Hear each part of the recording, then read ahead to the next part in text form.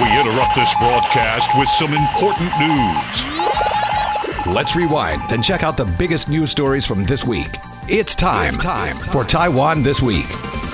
Good evening and welcome to Taiwan This Week with me, your host Gavin Phipps, and I'm joined in the studio this evening by Dimitri Buras of TVBS. Hi there. And regular commentator Ross Feingold. Good evening. And we'll be beginning today's show with the weather. Now, of course, if you happen to live in Japan, South Korea, Europe or North America, you may think we've got nothing to worry about here. But we live here, of course, and lows of around 5 degrees are a bit chilly. Now, the lowest temperature in low-lying areas of Taiwan proper on Tuesday morning was recorded in Miaoli's Dahe village, where the mercury fell to 4.6 degrees. Now, the mercury fell to 6.3 degrees in New Taipei's Danshui district on Tuesday, and Dahe village was also the coldest place in low-lying areas of Taiwan proper on Wednesday morning. But the mercury had bounced back a wee bit by then, and people that live there saw a low of 6.8 degrees that day. But it wasn't just the north, of course, as the lowest temperature in the south on Wednesday morning was recorded in Tainan, where the mercury fell to 8.4 degrees. It also snowed on many of the island's high peaks, which of course is nothing out of the ordinary for this time of year, but it also snowed on Yangmingshan in Taipei, where some 4 centimetres of snow had accumulated there in some areas by 9 a.m. on Tuesday. Now, like typhoons, there were questions being asked by politicians and the general public alike about whether maybe schools should be closed if the weather's too cold or it's snowing, or people should just not go to work because it's snowing or it's too cold, Ross. Sounds a bit preposterous. I'm not sure what the public safety issue is, whether in commuting to work or school or sitting in a classroom or an office simply because it's cold outside. Look, it is unusually cold by Taiwan's winter standards. It's several degrees below what we typically experience in the winter. But again, I'm struggling to see what the safety issue was with commuting. And that's typically why you would close schools during inclement weather or offices. It's because of the dangers of being on the road and traveling to work or school. I'm just struggling to see what the safety issue was here. Because closed schools did close, Ross, in Hsinchu, one in Yangmingshan, a couple in Taoyuan, a couple in the mountains of Taichung, with the police saying, icy conditions on the roads are a bit dangerous. Yeah, but there's also, wet or even icy conditions are not particularly unusual for Taiwan. So again, I'm still struggling with why they closed school. It seems just like out of an abundance of caution, the politicians wanted to do this because they're afraid of getting it wrong. And Dimitri? Well, Taiwanese have their unique take on the cold. I met my neighbor decked out in a hat, scarf and heavy jacket, warning me about the chill this week. Yes, there he was, sporting blue plastic slippers without socks, and asked if his feet were cold. He just shrugged it off. Apparently, they were fine. So also here, the humidity makes the cold bite even deeper, making those early morning extra challenging to leave the comfort of a warm bed.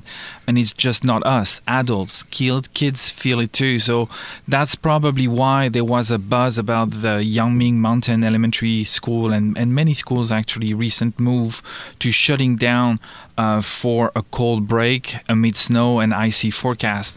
Local businesses are even gearing up for a surge in snow tourists and stocking up goods like if there was no tomorrow. But it's not all fun and snowballs. The school decision echoes a larger sentiment, the need for adaptability in the face of nature's whim. So as we bundle up and brave the chill, it's a reminder, whether it's tackling roads or gearing up for the flurry of tourists that will head to the mountains over the weekend, a little preparation and flexibility can go a long way.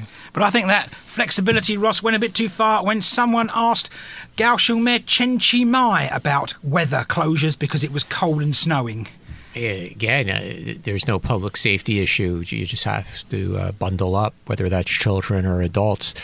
It seems to be much ado about nothing just because Taiwan experienced colder weather. I mean, we could make the same argument that if it was unusually hot, then schools and offices should be closed for a heat emergency as well, because you might get sunstroke traveling on the way to work or school. So I'm not too impressed by the decision by the politicians to close schools or work simply because it was cold. Moving on now, Deputy Foreign Minister Tian Zhongguang attended the inauguration ceremony of the Marshall Islands President-elect Hilda Hain this week as a special envoy of President Tsai Ing-wen. Along with attending the inauguration ceremony, Tian also held talks with senior Marshall Islands government officials. Now, the Foreign Minister is saying that those talks focused on cooperation projects. Now, 2 days later, Hain expressed her government's support for Taiwan during a phone call with President-elect Lai Ching-te. And according to the presidential office, Hain reaffirmed the firm and long-lasting friendship between the Marshall Islands and Taiwan and stressed that the bilateral relations remain rock solid regardless of the test of time or external pressures. And, well, it didn't all go quite well this week because there were questions over Tuvalu. Because on Sunday this week, the Ministry of Foreign Affairs released a statement in which it said Taiwan cherishes diplomatic ties with Tuvalu and is willing to continue to enhance relations with the Pacific Island ally. Now, that statement followed comments by Tuvalu's ambassador to Taiwan, who told the Australian newspaper the Friday before last that his country could sever formal diplomatic recognition with Taiwan in favour of Beijing after its election, which is taking place as we record this show today. Now, according to the Foreign Ministry, Tuvaluan senior officials and politicians from across party lines congratulated President-elect Lai Ching-te on his January 13th election victory, and those same senior officials also sent reassurances that Tuvalu-Taiwan ties will remain strong. Fast forward a day, and the Ministry of Foreign Affairs continued to expound on the matter, saying government officials in Tuvalu affirmed that the Pacific Island country will maintain formal diplomatic ties with Taiwan, and the Ministry then went on to say that Tuvalu government clarified the ambassador's statements did not represent the country's official stance. Now, on Wednesday, Reuters reported that Tuvalu's finance minister was saying that his country expects to review its diplomatic ties with Taiwan after its election today. And if that wasn't enough, well, Taiwan's ambassador to Tuvalu on Thursday dismissed speculation that the country could sever ties with Taiwan following today's election now. And according to Andrew Lin, recent reports that the Pacific Island nation will seek to establish ties with Beijing are based solely on rumours and aimed at undermining the relationship between the two sides. So, Ross, all's lovely and jubbly with the Marshall Islands, but questions remain about Tuvalu. Well, you didn't mention the N-word, Nauru, which... That's a dirty word in Taiwan now. I can't say that. Apparently it is now, judging by the way some media referred to Nauru after it severed diplomatic relations 2 days after the presidential election. Tuvalu has long been at the top of the list for likely candidates to break relations. Relatively speaking, because of its small size and small population, if we're in a war of checkbook diplomacy, relatively speaking, I emphasize that, it doesn't take a lot of money for China to persuade Tuvalu to make the switch. China just needs to offer more than Taiwan offers, and you probably could persuade Tuvalu to switch relations. Its location is not as strategic as some of the other Pacific Island countries, and that makes U.S. or Australia less concerned, probably, in putting less effort into Tuvalu. And the major issue for Tuvalu is climate change and rising sea levels, and they're going to be looking for which diplomatic partner or partners offer serious help, whether that's in cash or other types of aid. They do have a close relationship with Australia, but it's very interesting because the Australian Foreign Minister, Senator Penny Wong, she also emphasized, despite Australia and Tuvalu signing an agreement last year to make their relations even closer, that this is a sovereign decision for the government of Tuvalu to make. In other words, Australia is not going to seek to interfere. So that was a bit surprising. But if Tuvalu should switch ties, it will come as absolutely no surprise. For the Marshall Islands, there's little expectation they'll switch relations simply because, along with Palau, they're in a compact of free association with the United States, which gives the United States significant influence over Marshall Islands' decisions on this matter. Well, Taiwan can provide financial support for climate change, but it can't necessarily match the financial clout of China in this area. But I would argue that this places Taiwan in a delicate position right now. We are a member of the international community, but without formal diplomatic ties, China's narrative that Taiwan isn't an independent country gains ground, adhering to the widely recognized One China principle for some countries, not all of them. And for Taiwan, it becomes a balancing act maintaining its global stance without resorting to an over-reliance on foreign aid to secure diplomatic loyalties. But when you consider the combined population of Taiwan's remaining allies, however, totaling just barely 39 million people, it's a stark reminder of the geopolitical challenges Taiwan faces on the world stage, particularly against the backdrop of a global population of billions. And it also is a stark reminder of the delicate tightrope Taiwan walks in this complex international landscape, especially after the elections. So we were told before the elections that everything would be fine. But now, how are we going to face those challenges? You're going to face those challenges without some diplomatic relations. That's where this is all heading. How quickly the remaining 12 make that switch? Probably, again, as I said, there are a couple of countries like Marshall Islands and Palau that are really unlikely to switch anytime soon. But including the Holy See or the Vatican, it's now 12. And I think we should expect that to drop below 10 in the near term or the medium term. The only reason it hasn't dropped faster, in my opinion, is during the COVID period, it was more difficult for China to engage with other countries, and also they couldn't have the joint ceremony to announce that they've entered into diplomatic relations. I mean, the foreign minister of country X couldn't fly to Beijing and have a joint signing ceremony to announce diplomatic relations were established. So during the COVID period, there was only one that switched, Nicaragua, at the end of 2021. But now that COVID's passed, we hope, it looks like China might return to the one or two per year business model for this, and Taiwan needs to have a plan for inevitably it's going to fall below 10. But Ross, what about Taiwan's ambassador to Tuvalu's comments about Tuvalu seeking to establish ties with Beijing being based solely on rumours aimed at undermining the relationship between the two sides? There was also a report that these rumours and the source of the rumours was, in Nauru. The ambassador of the Republic of China to every country that has diplomatic relations with the Republic of China says something similar right up to the moment that diplomatic relations are terminated. And the same thing with the host country government, though they'll say that relations are great right up to the moment they publicly make a public announcement that they're switching relations, which means they'll publicly say relations are great, simultaneous to negotiating with the People's Republic of China the terms of diplomatic recognition or the aid package. So it's not surprised what the ambassador said. He's just doing his job. He might turn out to be wrong, though.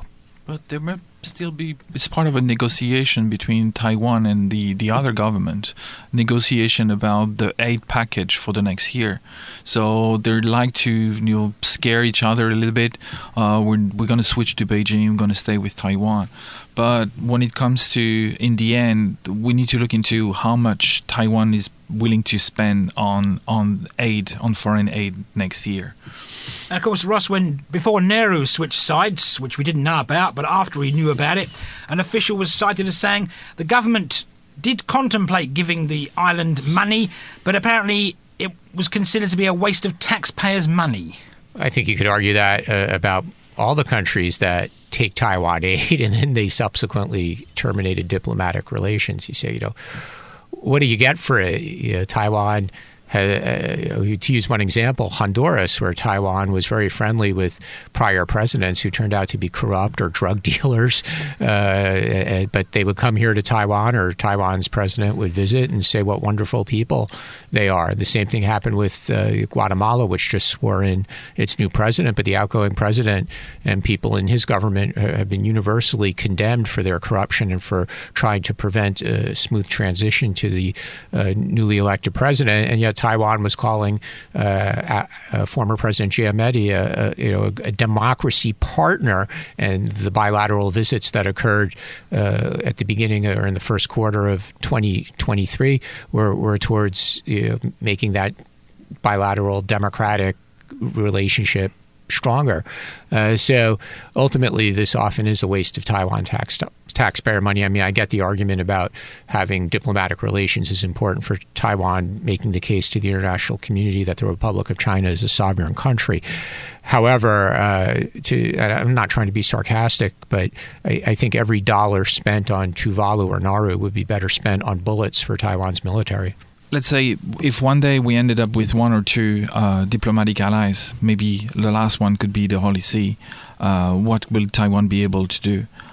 Maybe it also fits the narrative of the government that because of China pushing pressure on Taiwan's diplomatic allies, they would slightly maybe move forward with their plan to establish what they call their Taiwan consensus, being making Taiwan a more independent country. The only thing they cannot say is that they want to declare independence. That's going to be a challenge also for the government. Following the President-elect Lai election, I remember President Joe Biden also making a statement about not supporting Taiwan's declaring independence. But once again, in Taiwan, many try to maybe downplay that statement again, saying that he didn't mean to say that, or he didn't say it in that way. So that's going to be a challenge for Taiwan, and how they're going to move forward. That's going to be a big question for the next 4 years. Well, there's no moving forward with countries that are going to ultimately break diplomatic relations. Again, any money spent on them is going to turn out to be a waste of money. I think Taiwan really needs to think about a world where it has one or two, or it has zero, and life will go on. That just means there won't be any countries speaking up, or there'll be fewer countries speaking up for Taiwan at the World Health Assembly or the United Nations General Assembly. But I don't think Taiwan's going to be in a more dangerous place. In fact, I'd argue Taiwan's probably in a safer place. Again, like I said, if you're not spending money on Nauru, then hopefully that money could be retasked for more important purposes in the relationship with the more important countries like the United States, which, although not formal diplomatic relations, ultimately relations with the U.S. or Japan or Australia are Taiwan's most important relationships. And it's too bad for the people of Nauru or Tuvalu or any of the countries that recently left or are contemplating leaving. I don't think it makes Taiwan any safer to have diplomatic relations with those countries.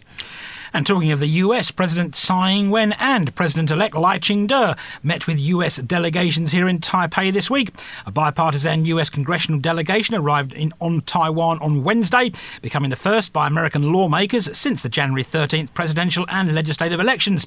The delegation was composed of the co-chairs of the Congressional Taiwan Caucus, those being Mario Diaz-Balart and Ami Bera. Now, Bera and Diaz-Balart held talks on Thursday with President Tsai Ing-wen, like I said, and President-elect Lai Ching-te, at which they stressed the US's Congress's support for Taiwan and said America is proud of the people of Taiwan. They also explained that support for Taiwan in the US is firm and bipartisan, and America is looking forward to continuing to work with the island.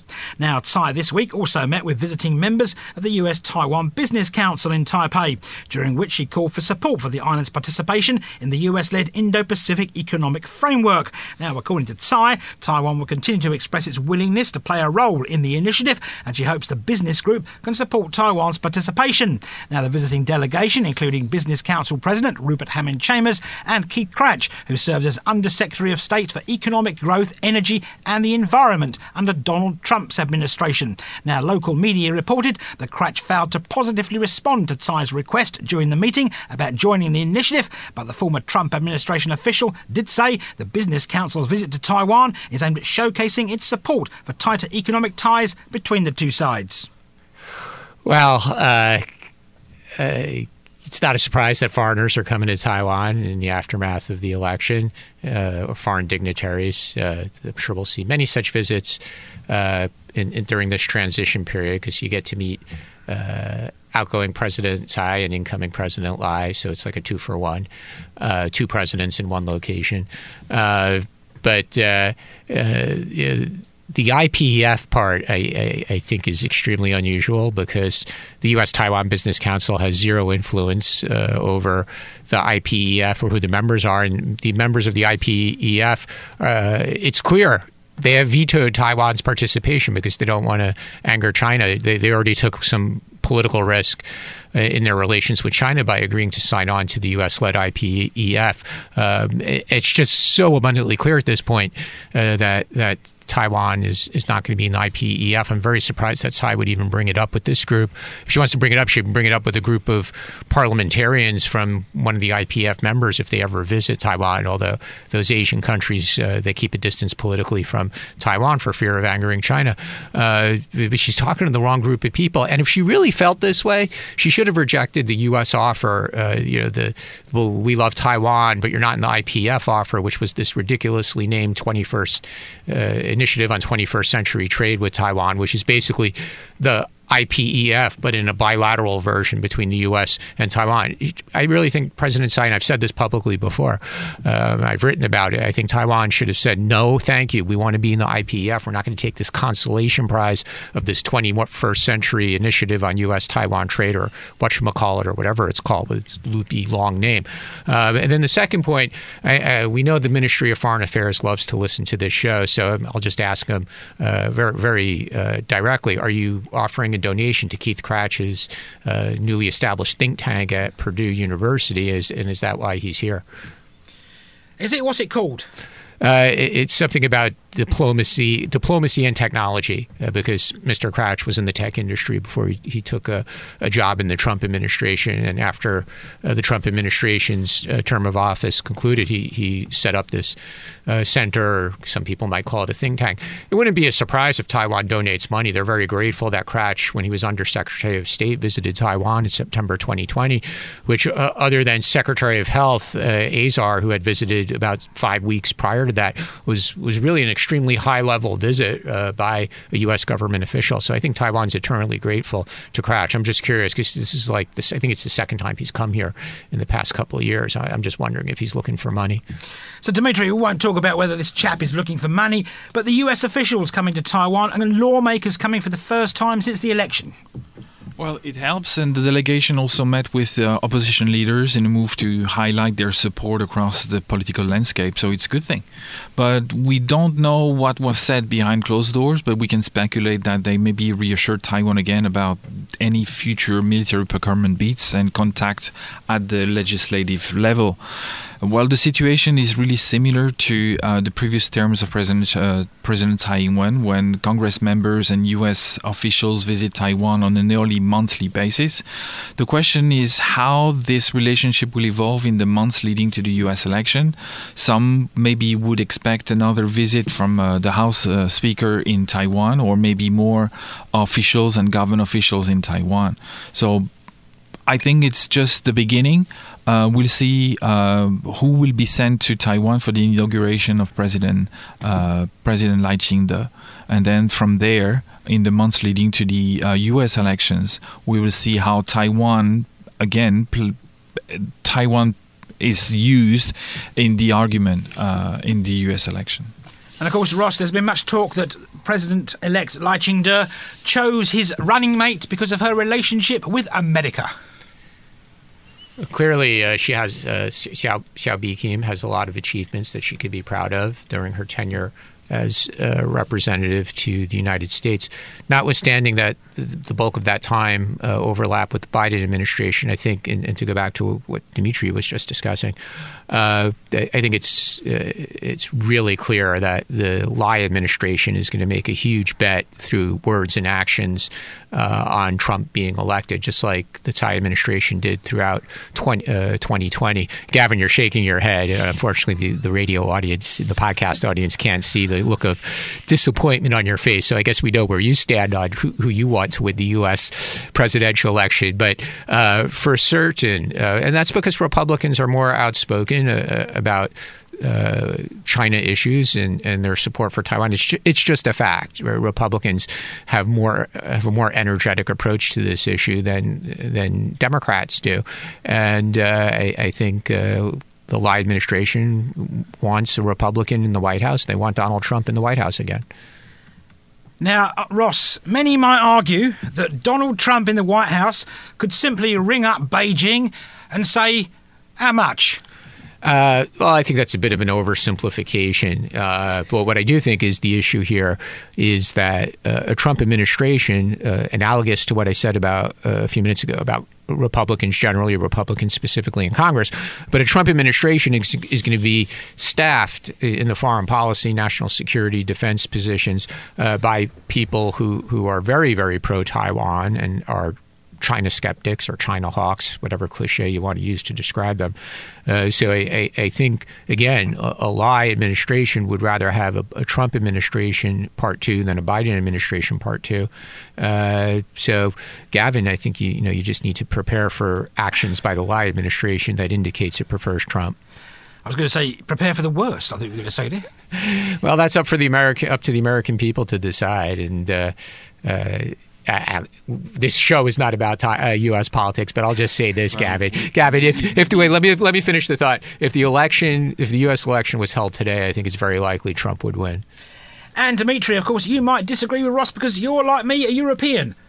Well, yes, but it's also too early to exactly understand how the situation will evolve after the election, because there is a way of getting elected. Getting elected is the first goal, but after that, the United States has its own challenges and needs China to fix some of these problems, not all of them. So the Taiwan card may be played in a different way after the election. I think that card will be played by the Republicans because they're so outspoken when it comes to Taiwan issues and more, as I said, more energetic about this.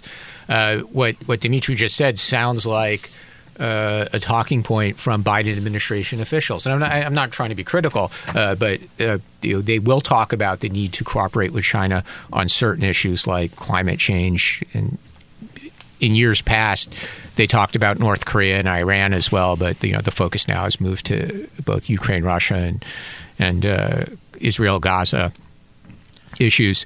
But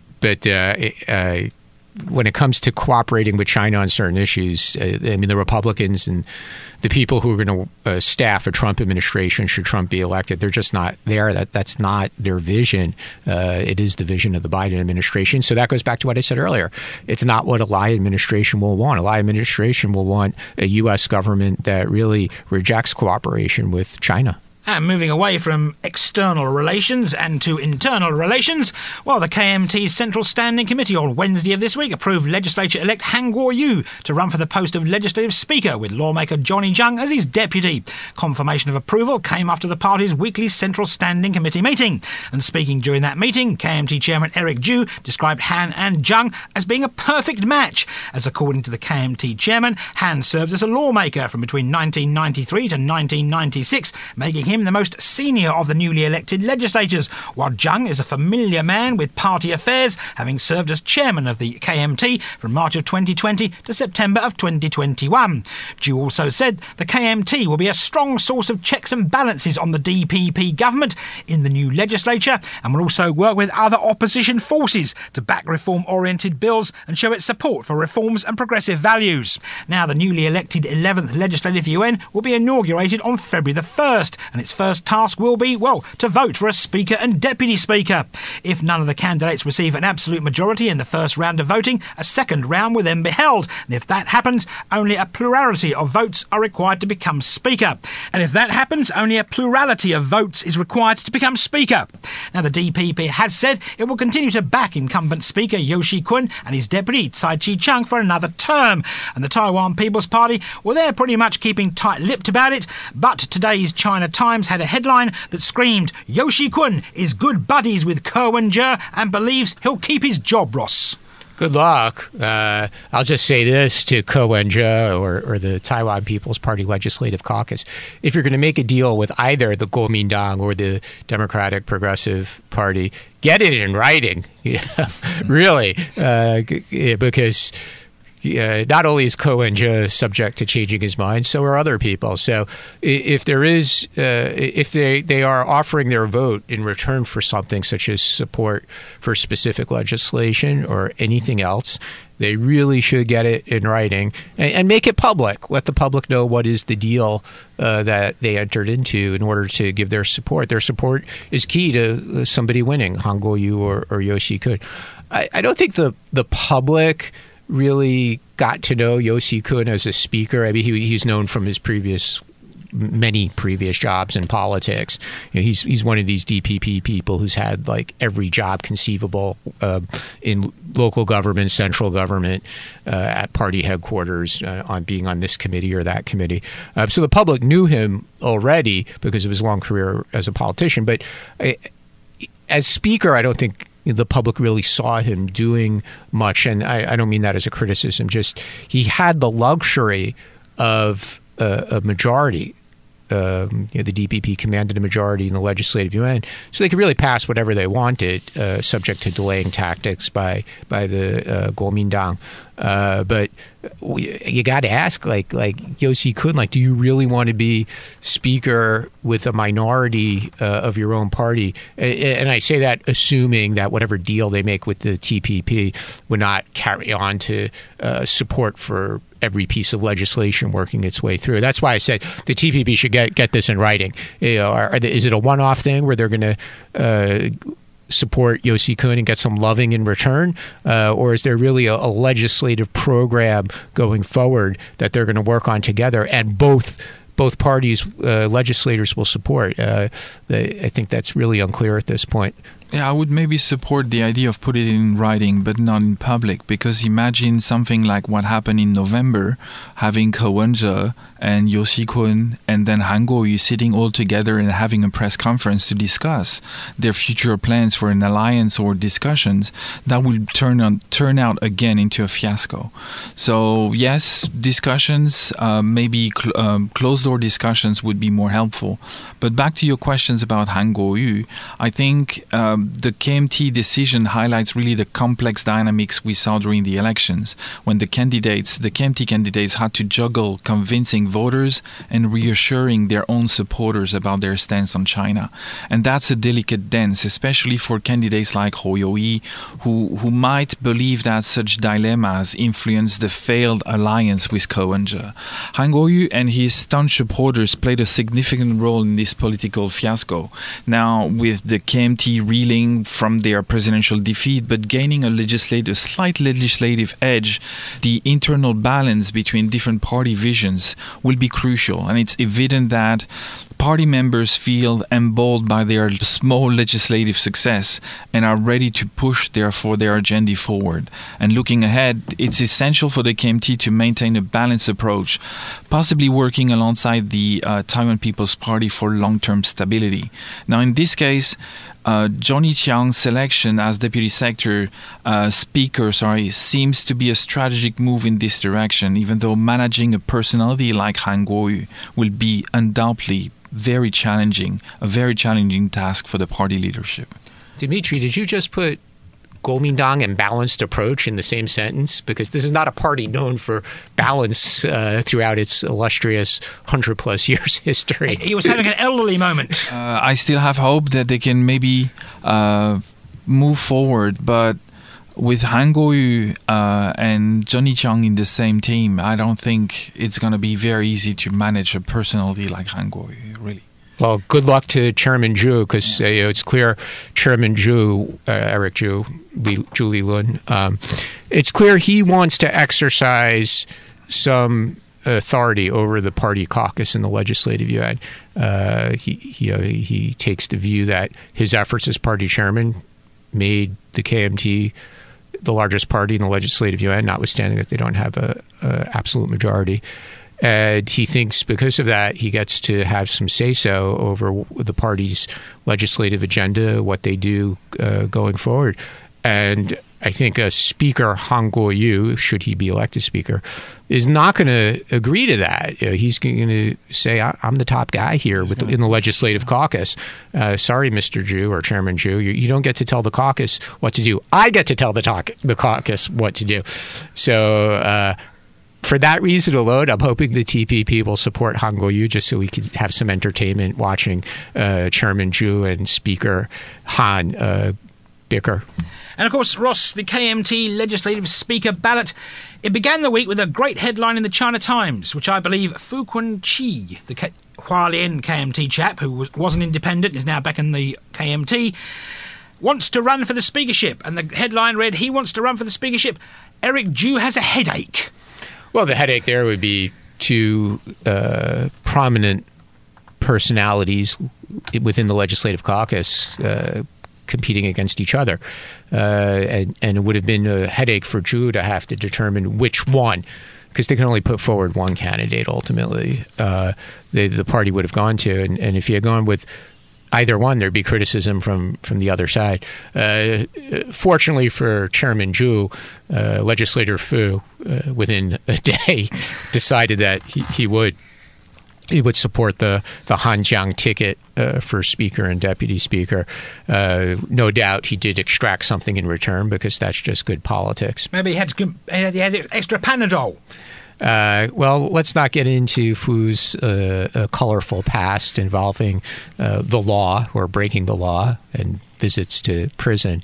But I'm sure as a good politician, he extracted something for being willing to support the Han Jiang ticket.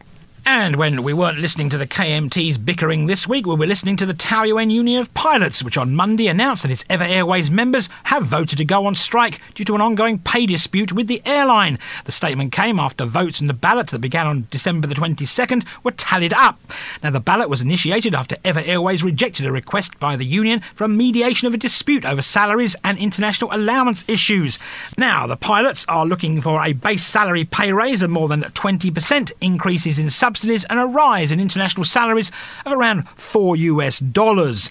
The Travel Agent Association this week slammed the pilots for voting to take strike action either during the Lunar New Year holiday period or the tomb-sweeping long weekend holiday.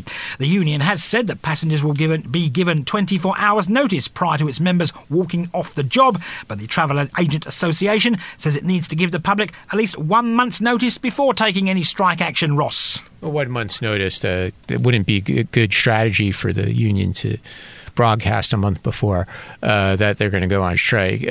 This is not the first time in recent years that EVA has had labor problems, either with the pilots or with the flight attendants. Seems to be a recurring problem every few years. One or the other is threatening to go on strike. If they want to maximize the impact, then yes, they would do it over Lunar New Year or tomb sweeping, which are heavy travel, overseas travel periods. But that's not good for getting public support. So if they want the support of the public, if they think their demands are reasonable and it's the company that's being unreasonable, then they should not strike during the holiday periods. Well, it's been part of the annual drama ahead of the holidays for some time. Back in 2016, China Airlines flight attendants launched a 3-day strike driven by a 96% approval from over 2,000, more than 2,000 union members. And this move led to the cancellation of 120 flights, disrupting the travel plans of over 30,000 passengers and resulting in revenue losses of almost $300 million. And again in 2019, China Airlines pilots took to a stand in a week-long strike amid the bustling Lunar New Year period, and their grievance centered on excessive workloads, inadequate staffing, and a lack of transparency in pilot training. And the strike again impacted 163 flights, to 227,000 passengers and cost around $500 million. And then 4 months later, it was EVA Air flights. It was a 17-day strike, the longest to date. So I think it's too early to really understand whether they're going to go on strike or not. But it's part of their strategy to call on the media and putting the pressure on the government so that the government puts the pressure back on the company. So we are like almost 2.5 weeks before the Chinese New Year holiday. So the pressure will keep mounting until they get maybe a cut, maybe not 20% increase, maybe 10 or slightly less. But their strategy is mostly aimed at the public now and the government so that these put pressure on the company. Also puts pressure on the outgoing government because the public will blame the pilots as well as the government. And strikes are just not that common in Taiwan. There's a right to strike, and that's what the vote was. Vote is required part of the process, and the pilots have agreed to strike. But very often, as Dimitri indicated, these things do get resolved through negotiation, and chances are that'll happen here. I think it would be a surprise for all the pilots to walk off the job, especially during holiday travel. Like I said, they would lose public support immediately if they strike during holiday periods. And before we go this week, the National Immigration Agency on Wednesday announced the Chinese journalist who sparked controversy with comments about a disabled DPP legislative candidate has been banned from Taiwan. Now, according to the agency, Wang Zhe'an breached the terms of his tourism visa by appearing on The Night Show with Hello and has now been banned from entering Taiwan for tourism purposes for 5 years. The statements came after Wang sparked outrage over comments he made during an appearance on the online talk show. Now, the former China Central Television journalist, who has lived in Japan since being blacklisted by Beijing, accused the DPP of using disabled legislative candidate Chen Chuen-han as a prop at a pre-election rally to gain sympathy from voters. Wang also drew criticism after attempting to imitate Chen's voice and for using a rather derogatory term for disabled people. Now, a producer for the Night Show with Hello has apologised. On YouTube he did that because the show is on YouTube, saying the production team will handle content more carefully in the future. But my point here, Ross, is the fact I think they put him on the show because they likely knew he would say something outrageous. Well, that's part of his persona, why he has a big following in the Chinese diaspora, right? So this is I guess you could call it a dissident journalist who no longer lives in China, because if he lived in China, he'd be in trouble with the authorities there. So he lives overseas, and he has his style, which was on display on this program, and invited immediate backlash. But I think the reaction from the National Immigration Agency and the Mainland Affairs Council in this case is a bit unnecessary. Technically, yes, it was a violation of the terms of his tourism visa to get a few dollars to go on a show, but that kind of violation is rampant. You could say every person who comes into the country for a business trip is working while they're here, but they don't have a working visa. They have a tourist or a landing visa. So we could get into those kinds of arguments, and Gavin, we could probably find some things you've done that are inconsistent with your status in the country, even if you're a permanent resident. So the response is a bad look, because it almost looks like it's interfering with freedom of speech. And Ross, do you think maybe if he'd gone on the show and said wonderful things about Lai Ching-te and the DPP, the whole thing would have just been, oh, okay, forgotten. They wouldn't have been banned. That would have been nothing. Need I answer that question? I wish you would, Ross, because you just said something about me that people might take the wrong way. Well, what I meant by asking need I answer is simply that if you had gone on the show and said the Taiwan people have done the right thing by electing Lai Ching-te as president for the next 4 years, there would have been no controversy, and the government would not have banned him for 5 years on the basis of violating the terms of his tourism visa. So you're absolutely correct, Gavin. That's how it would have played out if he had just praised the government instead of saying the things he did, which were what he said was reprehensible. It's never appropriate to criticize people over physical or other types of handicaps. So what he said was disgusting. But again, I think the response from the government was ill-advised. Right. Well, there is a thing with Taiwan about when we denounce like disinformation or misinformation. We always try to control, the government tries to control the narrative about what is the correct answer to whatever question.